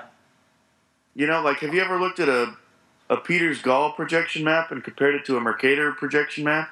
I don't know what those maps are. Okay, well, you have to imagine that you're making a flat map out of a round thing. Right. And depending on how you present the map, you have to sort of distort the map in certain ways. Yeah. And the map that Google uses that I'm looking at now to see how far. So you're just on you're on like the eastern edge of. Western. No, sorry, of British Columbia. It's kind of central BC. Oh, it is. I see now. Okay, so the line up there up way further north. Okay. I didn't realize that British Columbia followed the mountains right there. Yeah. So let's see. So it sort of makes like diagonal a couple 100 miles north of Kamloops and heads down towards Montana. Right. So I don't. If you're not looking at a map, this is useless. So never mind. It is okay. So even though I don't have a good, how far is it from there to Edmonton? It's about an 8-hour drive. Oh wow. Okay. Which is actually to drive to Toronto, you're talking about. Oh man. Like thousands of miles, like 2,000 miles. Yeah, it's like driving across the United States. Yeah, East Coast to West Coast. It's about that far. Yeah. So. Wow. Yeah. I've done it once. That's crazy. That's a gnarly drive. Yeah. And is there nothing out there, like in Saskatchewan? Yeah. You hit Saskatchewan and it's just flat roads. It's really boring drive. Like you go out to where Richie and Dustin live in Regina, Saskatchewan. Uh-huh. We used to go out there for something called Eisler Q, and it was this event where like rollerbladers, pretty because that's pretty central. Rollerbladers from not all across Canada, but like BC, Alberta, Manitoba, maybe even Ontario would meet at this central spot at Richie's house. Oh, wow, okay. And so we'd all just skate and party, and it was just a crazy meetup. It was super fun. But that was like a 16-hour drive to Regina. Wow, okay. Kamloops. 5 of us in a little car. It wasn't fun, but you hit Saskatchewan, it's so boring. It's just flat. It's just prairies. That's all you see. Yeah. So it's crazy to think that such talented people like Richie and Dustin came out of that place. Like it is a shithole where they live. Pardon me if you live in Regina, but it's just a flat shithole. That's crazy. I had no idea that's where Regina was. Yeah. Interestingly, though, you hit like Saskatchewan and Alberta, it's so flat, but there's really low handrails all over the place. Weird. Like they had Alberta skaters and Saskatchewan skaters were really good at rails because they had all these like freakishly low rails to learn on, which was crazy. Like where I live, it's super hilly.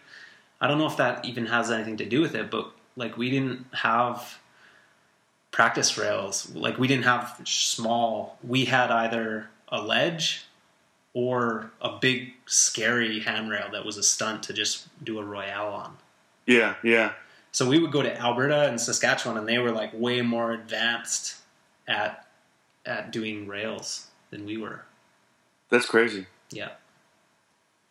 But it's interesting though because Regina, in a way, isn't all that far from like, Omaha, and geographically it looks, other than the cold, it looks like it's probably fairly similar, at least from looking at the map or the topographic map. And you had a lot of those same guys like Dave Kolash, who came out of Omaha, where there's nothing out there. Yeah. And in a lot of ways, I think that you can point to some places, even like Texas, where a huge amount of talent has come out of Texas, and maybe even more so than large places that you would expect. Yeah. Percent-wise, more people to have come out of. Like, for instance, New York City. Jake Barnes has a lot of theories about that you might ask him about sometime. Interesting. And it just has to do with one of the things he said was that in New York City, there's lots of other stuff to do. Like you might go and skate for a while or skate on your way to a hip-hop show or something like that. Yeah. But like in Omaha, Nebraska, like there ain't nothing else to do. Yeah. And those guys will skate forever. And they'll skate a P-rail in their basement all winter because it's too cold to go outside. Yeah. And I could see somebody like Richie coming from Regina being that same kind of, modern version of somebody like Dave Kolash. Totally. Like it's easier to focus because there's nothing going on and there's like less spots to choose from. So like Richie and Dustin, they would just, they would skate a practice rail in front of Richie's house like all the time and just focus on that. And they would just develop a huge trick repertoire. Like instead of going all over town like you would in New York and kind of like you would kind of hit your same tricks on all these different objects, they would just be focused on this one thing that was right outside their house, no travel time, no distraction, and they would just build like crazy trick repertoires. So I mean, I think there's a lot of people who you could name are from really obscure places and who would probably report that they got good by skating with their two homies in their little town or on their P-rail or whatever. Yeah. Well, we're at 2 hours, Frank. Actually, a little over. That went fast to me. It did, man. That was super fun. I could talk to you for a really long time. We should do this again. Yeah, for sure. Cool. Well, thanks a lot. It was my pleasure. Yeah, it was a lot of fun. I'm glad we did it. I appreciate you having me on again. And to all these, I had a couple of people who wanted to have me mention a couple of things, but they were just conversation topics, and I guess we did fine on our own. Yeah. We'll save them. We can talk about them next time.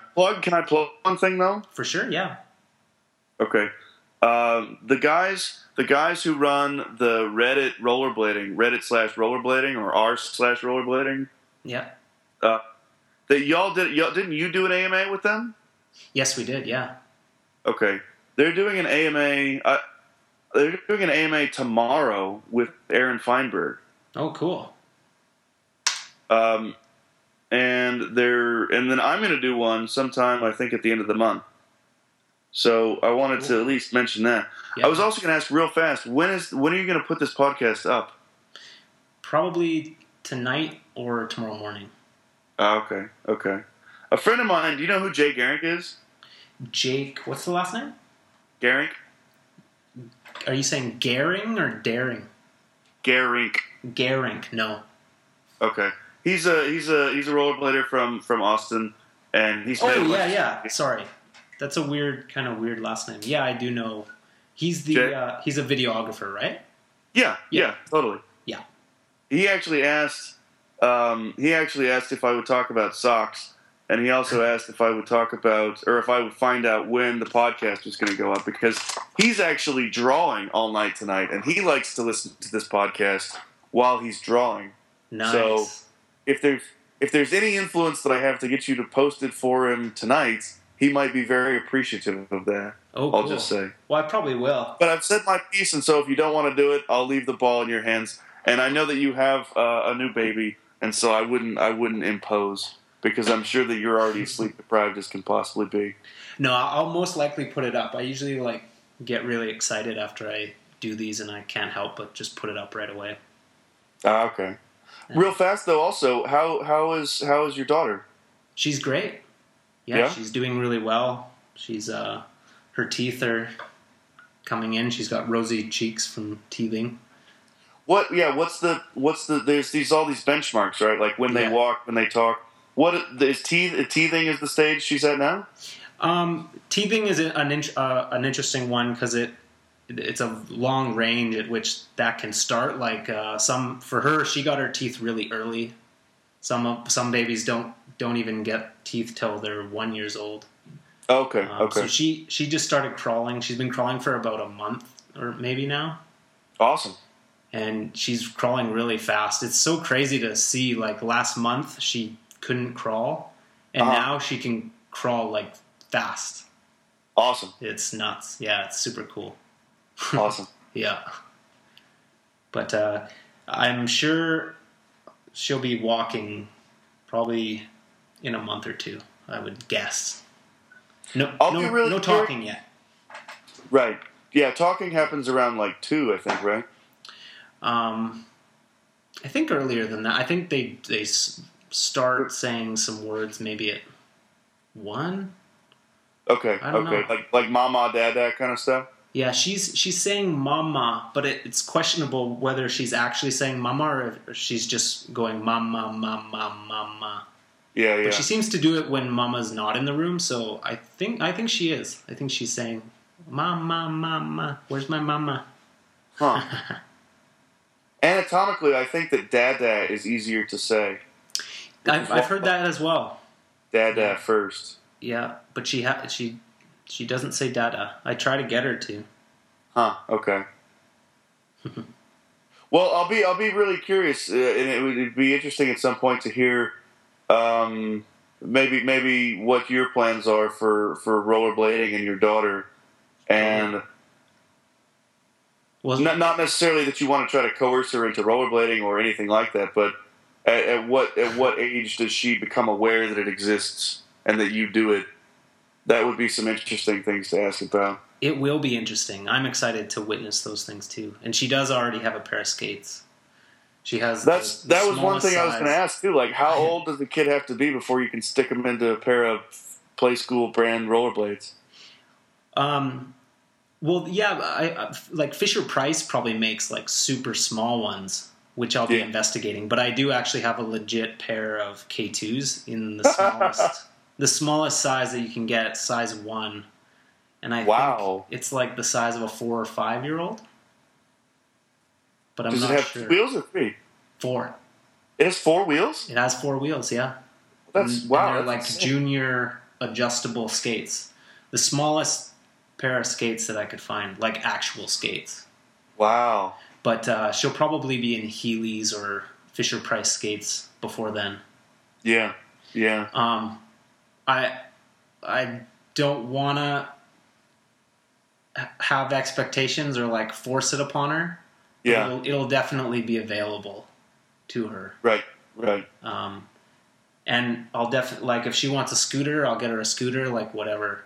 Yeah. Yeah. Yeah. No, I have every expectation that you'll be a good dad and that you already are being a good dad. I hope so. It's a terrifying, it's a terrifying job. I think, I feel like I heard you and Kevin maybe mention doing a whole podcast about having kids. Yeah. And I would bet that there are quite a few men and women in rollerblading out there who would be very eager to hear that podcast. So Totally. it was something that I wanted to ask you about, and I would encourage you to do it because those of us who either have kids or who are thinking about having kids or whatever, I think that there's unlimited humor that you have to exploit with that kind of thing. Oh, yeah. A lot to talk about. A lot of humor and a lot of well, your whole perception on life changes quite a bit, and your whole perception on like what you want and changes, so therefore your whole perception on rollerblading changes. Right. So well, let me just say maybe even as an ender, I would strongly encourage you to do that because I think that there are a lot of people who would like to hear it. Cool. Well, yeah, it's probably going to happen. Cool. Awesome. Well, yeah, this was so much fun, Frank. Yeah, well, yeah, as always, thanks for having me on. And there's a small chance that I'll be making it out to Austin this year. For some you should. You should be in contact with me about that. Yeah. If my company sends me out there again, I'll be out there, and this time I might have to bring my skates and make it out to one of those box sessions that you guys have. Yeah, for sure. So fun. Let's talk about that. Send me an email or something, will you? Yeah, I'll definitely let you know when I know for sure. I still don't know for sure, but it's a possibility. Okay, well, you would be very welcome here. Cool. Well, yes, as I said, let's do it again, and that was a lot of fun. Yeah, thanks so much. Okay. All right. Well, yeah, have a good night, and we'll talk soon. You too. Good night, Frank. Okay, good night.